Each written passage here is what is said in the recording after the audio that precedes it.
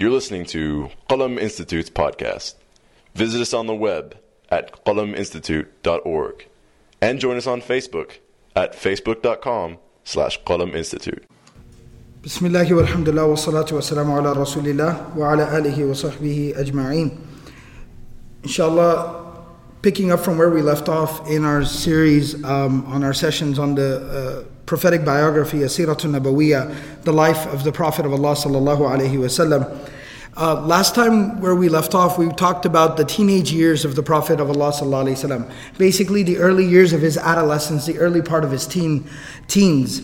And what we talked about was how the Prophet of Allah sallallahu alaihi wasallam grew up in a community, in a society as a young person, and he had similar experiences to that any young person would growing up, meaning there was a certain element of family, there was some socializing, meaning he of course had other youth around him that he was growing up around, and even to where a young man starts to want to take on some responsibility, maybe help out the family, and that was also something the Prophet ﷺ was involved in. What we talked about last time was how the trials and tribulations of youth and the temptation of youth is something that's been there from day one, from the beginning of time. And so at that time in the pre-Islamic era, when you have widespread corruption and widespread social evils, so the Prophet of Allah ﷺ was of course tested with that as well. But we saw how not only was it his own amazing character, that the Prophet ﷺ naturally just did not have any inclination towards engaging in those activities that other youth were engaging in, but we also saw divine intervention. We also saw how Allah subhanahu wa ta'ala divinely arranged for the protection of the Prophet ﷺ from engaging in such social evils or such type of activity that might exist in a youth culture in such a society, very similar to what we have today. Now, talking about the mid-teens of the Prophet ﷺ, when the Prophet ﷺ, the books of Seerah, the books of history mention that when he was about 15 years old, and so now the Prophet ﷺ is moving further and further into adulthood. He's a young adult at this time. The Prophet ﷺ had a couple of very, very profound experiences that had a huge impact on him and gave him the very unique perspective that we would see later manifest itself within the life and the teachings and the preaching of the Prophet ﷺ. One of those very profound experiences that the Prophet ﷺ had was that when he was about 15 years old, now there are two narrations here. Ibn Ishaq, rahimahullah, in his classical book of Seerah, he mentions that the Prophet ﷺ was 20 years old, while Ibn Hisham and other historians mention that the Prophet of Allah ﷺ was 14 or 15 years old. The reconciliation between the two narrations is the fact that at the beginning of this experience, the Prophet ﷺ was about 14 and 15 years old, and this basically continued until the age of 20. And the situation that I'm talking about is that there was a war that occurred at that time. In Hijaz, in Arabia, a war occurred, and that war is known by the name of Harbul Fijar, which literally translates to the Sacrilegious War. And I realize that's kind of a fancy word, but basically fijar means something that is inappropriate, something that is, like we say fujur, something that is inappropriate, is in violation of ethics, and in our case, Islamically, when we use the word fujur or fijar, it would mean in violation of the religion. So this Harbul Fijar was a war that was in violation of ethics and morals and the religion of the people of that time.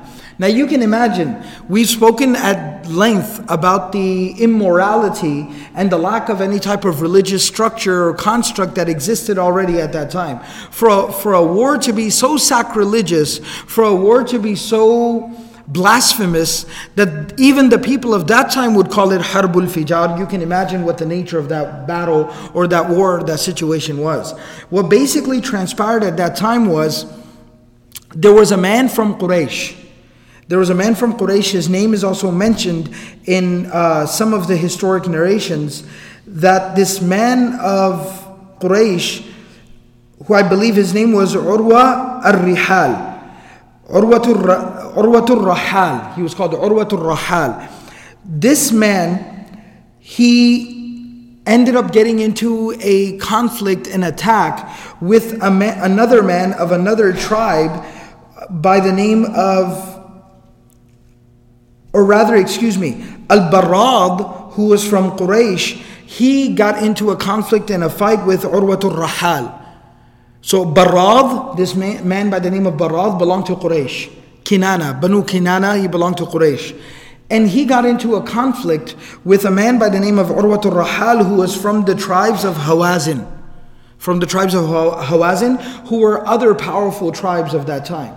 They were basically tribes located in Ta'if. And if you go back and you look into the history of the region, even the Quran makes reference, it talks about Al-Qaryatayn Azim. It talks about the two big cities at that time. You know, when we think of Arabia and we think of the two big cities, what comes to our mind right now? It's Mecca and Medina, right? But that's from a religious perspective. But you have to understand, Medina pre-Islamically, Yathrib was a small little town full of a bunch of farmers. Nothing more than that. The two major cities of that time were Mecca and Ta'if. And that's why when the Prophet ﷺ felt that he had exhausted all of his means in Mecca to preaching to the people, later on in the Seerah, which we'll talk about at length when that time comes, the Prophet ﷺ's first attempt to try to preach outside of Mecca or try to establish or find a base or support outside of Mecca was the city of Ta'if. The journey to Ta'if happened long before the Prophet ﷺ became interested in the prospects of the city of Yathrib, which would later become Medina. So Ta'if and Mecca, these were the two major cities, and the two most powerful tribes lived in these areas.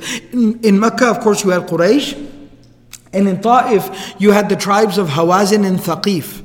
So a man from Quraysh got into a personal conflict with a man from the tribes of Hawazin. And even the narrations, the historical narrations talk about what was the nature of the conflict, that basically the man from Quraysh, Barad, he had some type of he had some customers, he had some clientele for business. And the man from Hawazin, Urwa, he also approached those same clients, those same customers. And he was trying to cut a deal with them. He was trying to give them a better deal, trying to create some competition. Barad became extremely offended when he went to his customers as regularly scheduled. And then they said, you know what, we're getting a better deal from this guy named Urwa from over here. So Barad was very, very upset. He was very angry. While traveling one time, he comes across Urwa on the travels as well. And they end up introducing each other. They end up introducing themselves to each other. And he says, "You're Urwa from Hawazin?" He said, "Yeah, that's me." He goes, "Haven't you been trying to do customers with these people? Haven't you been trying to do business with these customers of mine?" And he said, "Yeah, I offered them a deal. What's the problem with that? You know, it's a free market. So what if I tried to do business with someone?" And so they kind of exchanged some words and they kind of went about their own ways, but they were camped out. They were staying at a very same region. You know, like when travelers and these traveling businessmen would travel, there were certain spots where they would kind of camp out, like a rest area or a truck stop or something like that in our times. So they were stopped over in that place. Barad sees that Urwa is kind of off his guard, he's kind of not paying attention, he's doing something, and Barad is just fuming the entire time. So he sees an opportunity, he goes and he attacks him. They end up getting into a little bit of a physical fight and a confrontation, and in that physical fight and confrontation, Barad ends up killing Urwa. And not only does he end up killing him, but this ends up happening in these sacred months. The 4 sacred months that we know about. So this ends up happening in one of those sacred months, in Dhul Qa'dah. So this occurs in Dhul Qa'dah, one of the sacred months. So there's 2 things. First of all, you have one man of a major tribe killing another man of another major tribe without, unjustly. He ends up killing him unjustly, which is obviously a problem and it's wrong. Secondly, he kills him during the actual sacred months. So this is why it's called Harbul Fijar. Because it was very, very sacrilegious, it was very blasphemous, it was very inappropriate how this whole situation came down. Now when the people of Hawazin get the news that one of their very respectable businessmen, a respectable member of their community, has been killed by this man from Quraysh, they're infuriated. So they immediately, get a little bit of an army together. They gather their soldiers and their men together and they start marching towards Mecca, towards Quraysh, that we demand retribution. Now Barad goes back and the Barad goes back to Makkah, to Quraysh, and the news basically reaches what he's done. Some people in Quraysh are very, very upset that Barad has done this. Some people in Makkah are very upset because he's created a problem where there was none. But nevertheless, now it's all about honor and dignity and tribe and etc. So again, this adds to the fijar, this adds to the sacrilegiousness of this war. That even the people, the tribe, didn't have the sensibility to say, okay, somebody did wrong, why don't we offer him up for retribution? Why don't we offer him up as a consequence? Or, why don't we try to pay the blood money, etc. They take it personally and they say, no, how dare they think they can march our way and they think that they can attack us? Who do these people think they are? Don't they know who we are? We're Quraysh, we're the keepers of the haram, etc., etc., etc. So now they form their own little army, they get their soldiers together, and now they march out towards, to fight the tribe of Hawazin. They end up meeting, and there's a bit of a stalemate, and they basically have a little bit of a standoff. Around this time, the Prophet of Allah ﷺ was about 14 to 15 years old when this happened. They kind of stop there. Some negotiations start to take place. Neither tribe really wants to engage in full-scale war because they realize what's at stake. All right, these are two very, very big tribes that are the centers of business. Ta'if was considered like the vacation spot. Ta'if was the vacation spot. It's where everybody went to vacation. Even when you go till today, Ta'if has nicer weather. Ta'if has the mountains and the valleys and has very nice, scenery and things like that. So Ta'if was the vacation spot. So they weren't in any, they weren't interested in getting involved in any type of full-scale war with another tribe. Quraysh is the center of business, the keepers of the haram. They host, hundreds of thousands of people from all over Arabia, every single year at the season of Hajj. They weren't interested in getting into this situation. So it's as if they just kind of stopped there, set up camp against each other. And the narrations go on to say that this conflict remained for about 5 years.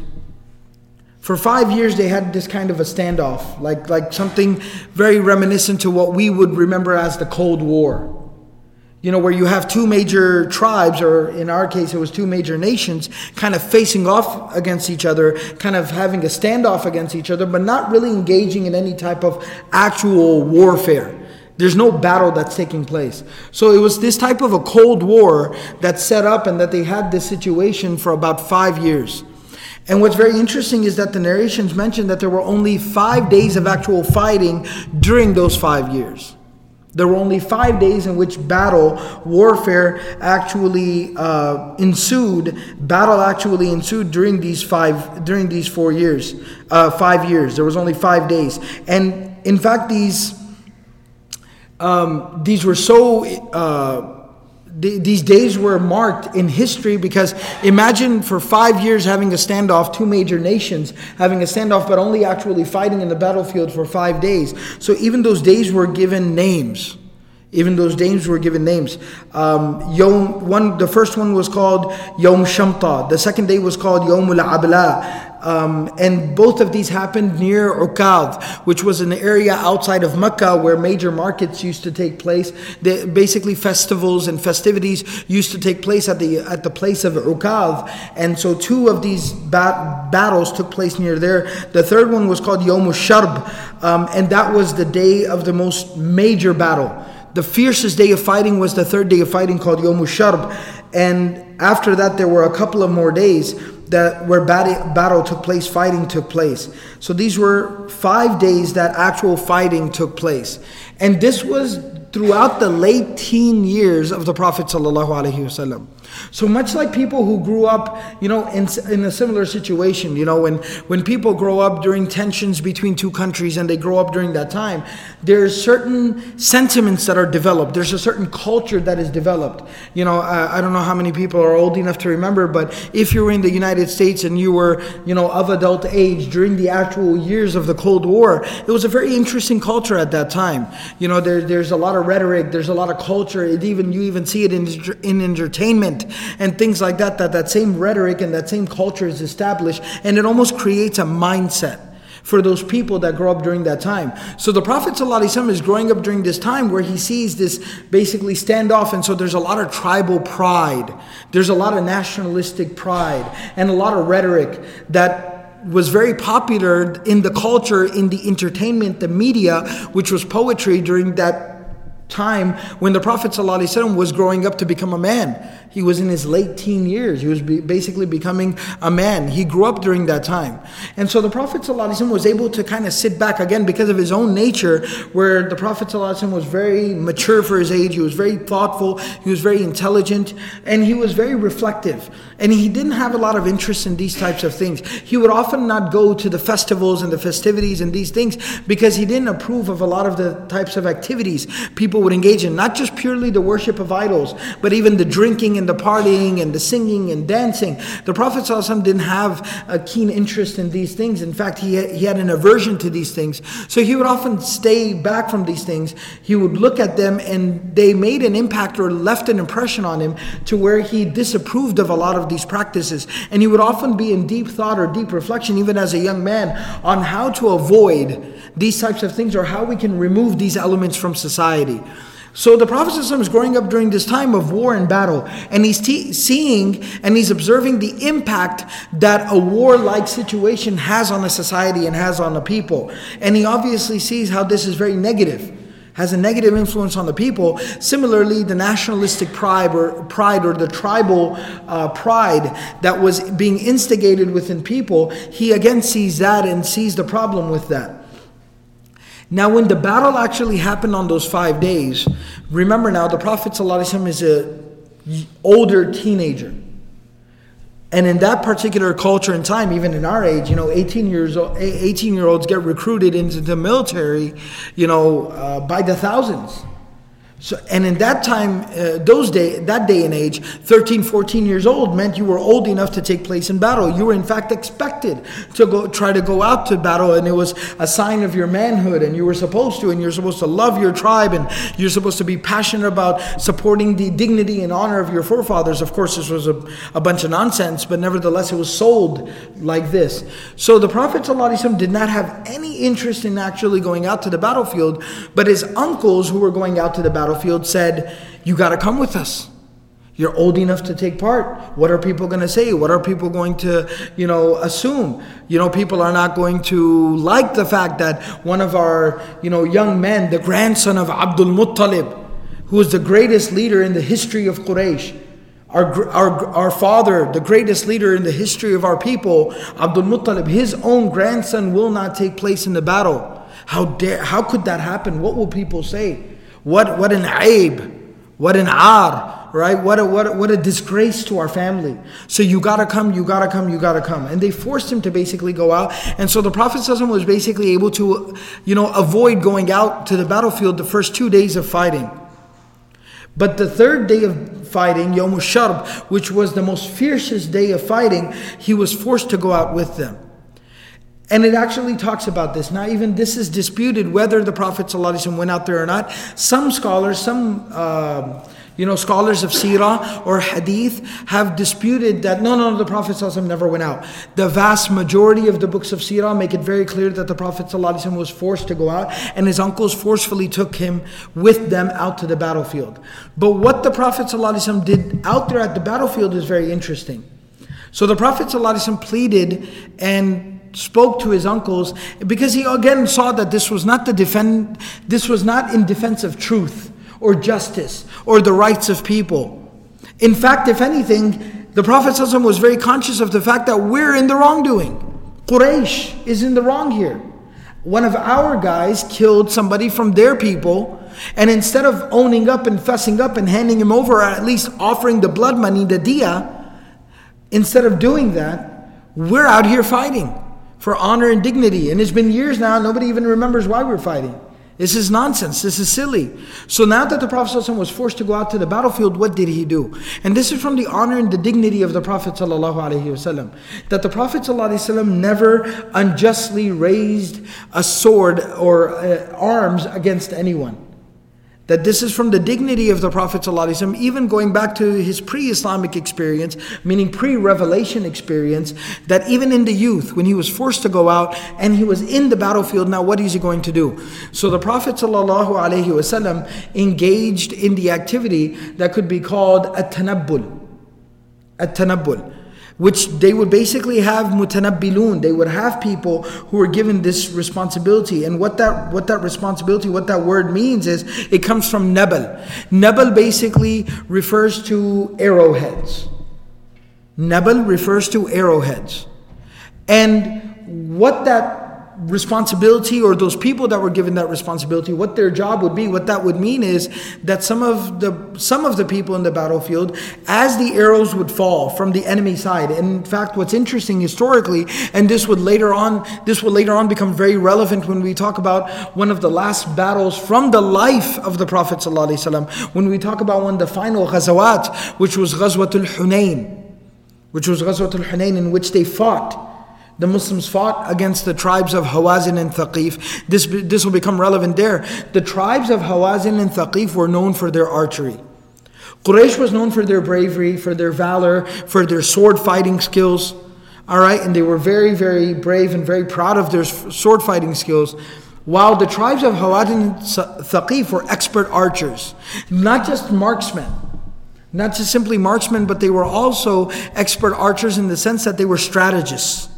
They had a very, very interesting strategy where they would create files and ranks and flanks, and they would basically, they had like a sequence. They were synchronized, where they would launch, different rows would launch arrows at different times. So basically at all times you had arrows coming down, and while the others were launching, then they would reload. And so it was like this automatic system where from wherever you were, there were arrows coming at you from all sides constantly. So it was a very, very interesting strategy, and it made them very difficult to fight.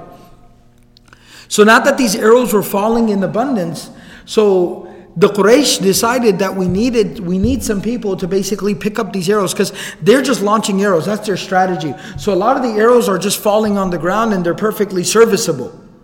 Alright, these arrows are serviceable. We can pick them up and relaunch them back over to the other side. So they needed somebody to run around and gather the arrows and come and stack them up and line them up so that the warriors could then take these arrows and launch them back over. So it's, kind of making the best of a bad situation. So the Prophet ﷺ is there. He was forced to be there. Now he's being expected to do something, and he's got that pressure on him. So the Prophet ﷺ, as a last resort, said, okay, how about I just pick up arrows? I'm just going to pick up arrows, I'm just going to bring them, I'm just going to put them here in the stack of arrows. And that's basically what the Prophet ﷺ did for some time during that day, until the day finally ended, and then the Prophet ﷺ left again. And that was basically the entire experience of the Prophet ﷺ in this Harbul Fijar. But like I said, this left a very, very deep impact on the Prophet ﷺ. So a lot of the, what we could literally call the Islamic philosophy, the attitude of the Prophet ﷺ towards battlefield, towards war, towards battle. Now somebody might say, but didn't so many ghazawat take place during the Medinan period, during the lifetime of the Prophet ﷺ? Yes, they did. But it does not change the fact that the vast majority of the ghazawat, of the actual battles from the life of the Prophet ﷺ, the Medinan period, where the vast majority of them were defensive battles. And they were even the ones that could be argued were somewhat offensive, and even some scholars have debated that. Nevertheless, even if they were offensive, but even those offensive battles the Muslims were basically catapulted and were forced into those situations. It was a defense mechanism nevertheless. Even an offensive battle, even an offensive attack can be a defense mechanism, can be basically motivated from self-preservation. And the Prophet ﷺ had very little to no interest in actual bloodshed. And we see this attitude of the Prophet ﷺ on multiple occasions. Where at Ghazwat Tabuk, which was one of the most major displays of Muslim might, that the Prophet ﷺ, that so many thousands of Muslims march out and basically make a display and make a show, and they camp out, and what do? They end up returning back without a single drop of blood being shed. They come back without engaging in full-scale war. We look at Fath Makkah.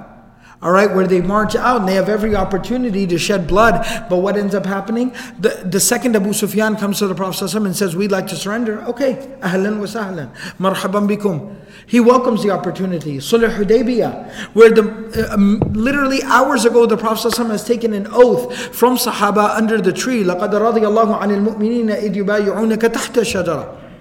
Right, that taking an oath under a tree that we'll fight to our last breath. We're ready to fight. And we're ready to do whatever it takes, whatever you ask of us. But the second the opportunity presents itself to engage and to enter into some type of treaty, the Prophet ﷺ welcomes the opportunity. Even the Usara Badr, which we know that the Quranic ayat and the Quranic injunction later on reprimanded the Prophet ﷺ. مَا كَانَ لِنَبِيٍّ أَن يَكُونَ لَهُ أَسْرَى حَتَّى يُثْخِنَ فِي الْأَرْضِ. That the Prophet ﷺ was reprimanded because of his decision with the prisoners of war in Badr. That he decided to release them with ransom. That Allah subhanahu wa ta'ala said, no, you should have set some type of an example and you should have sent a message to the people of Quraysh.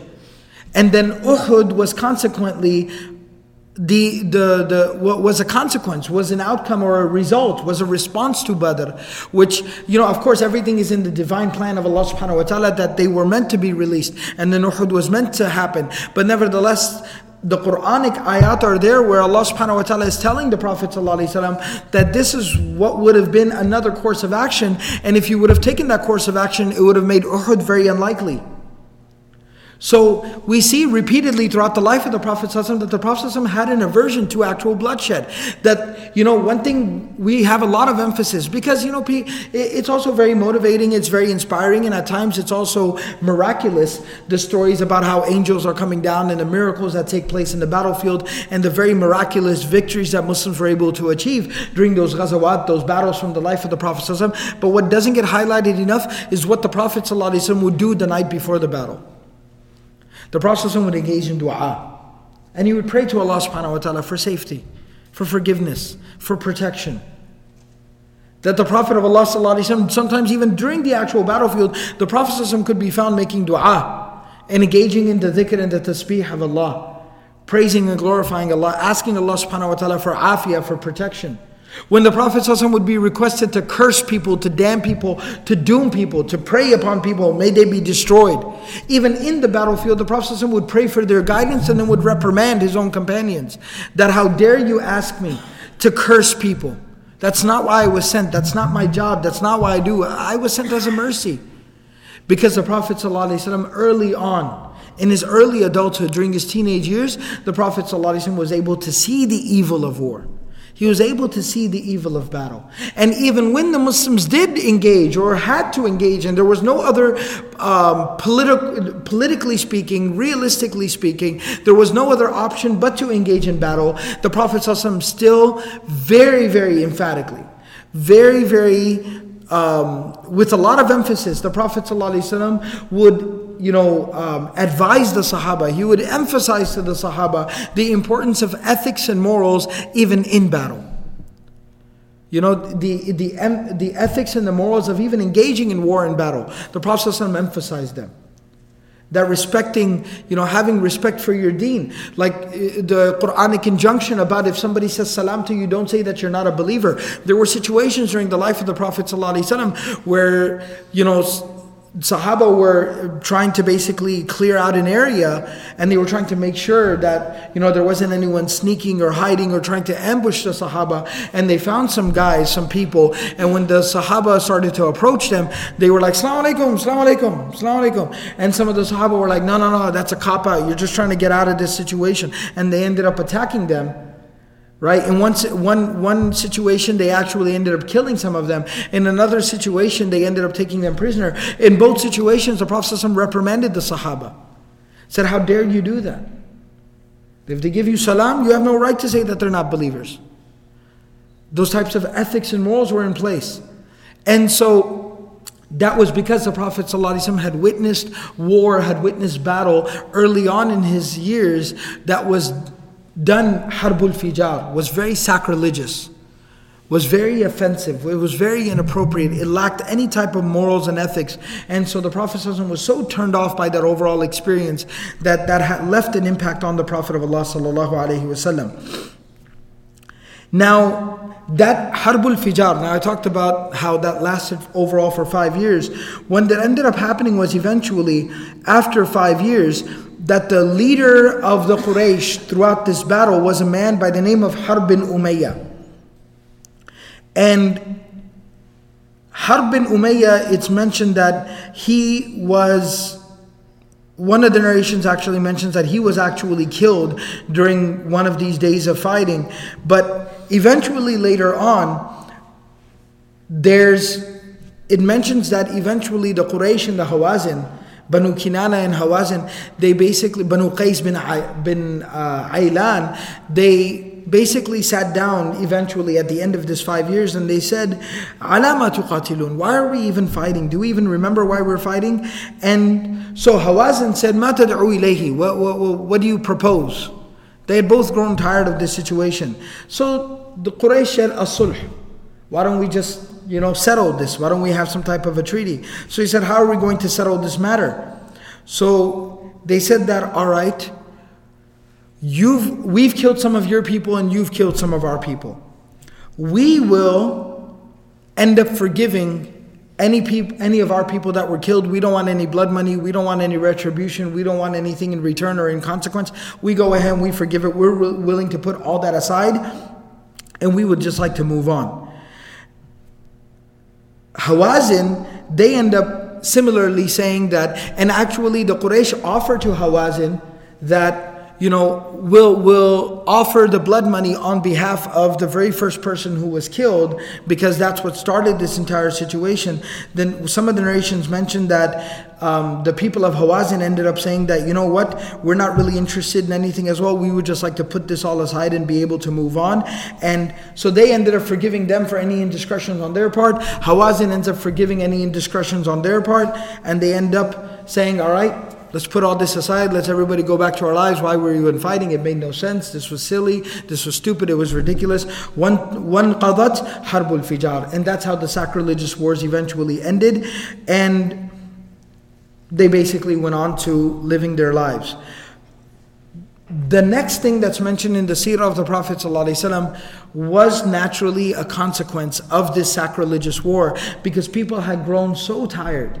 For 5 years they engaged in a war that was started inappropriately, that they couldn't even remember why this was started. They didn't understand why it was started.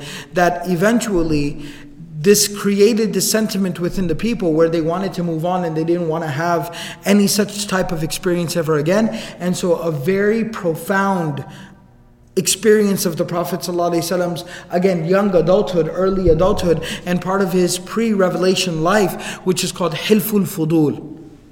It's called Hilful Fudul, which basically refers to a very noble treaty, a very virtuous pact that the people of the Quraysh entered into, and the Prophet ﷺ was actually a witness to this. He was able to experience this.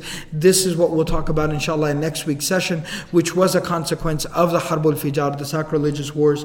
And may Allah subhanahu wa ta'ala give us the ability to properly learn and understand and benefit from the life of the Messenger sallallahu alayhi wa sallam. Subhanallah wa bihamdihi, subhanakallahumma wa bihamdik, nashhadu wa la ilaha illa anta, nastaghfiruka wa natubu ilayk.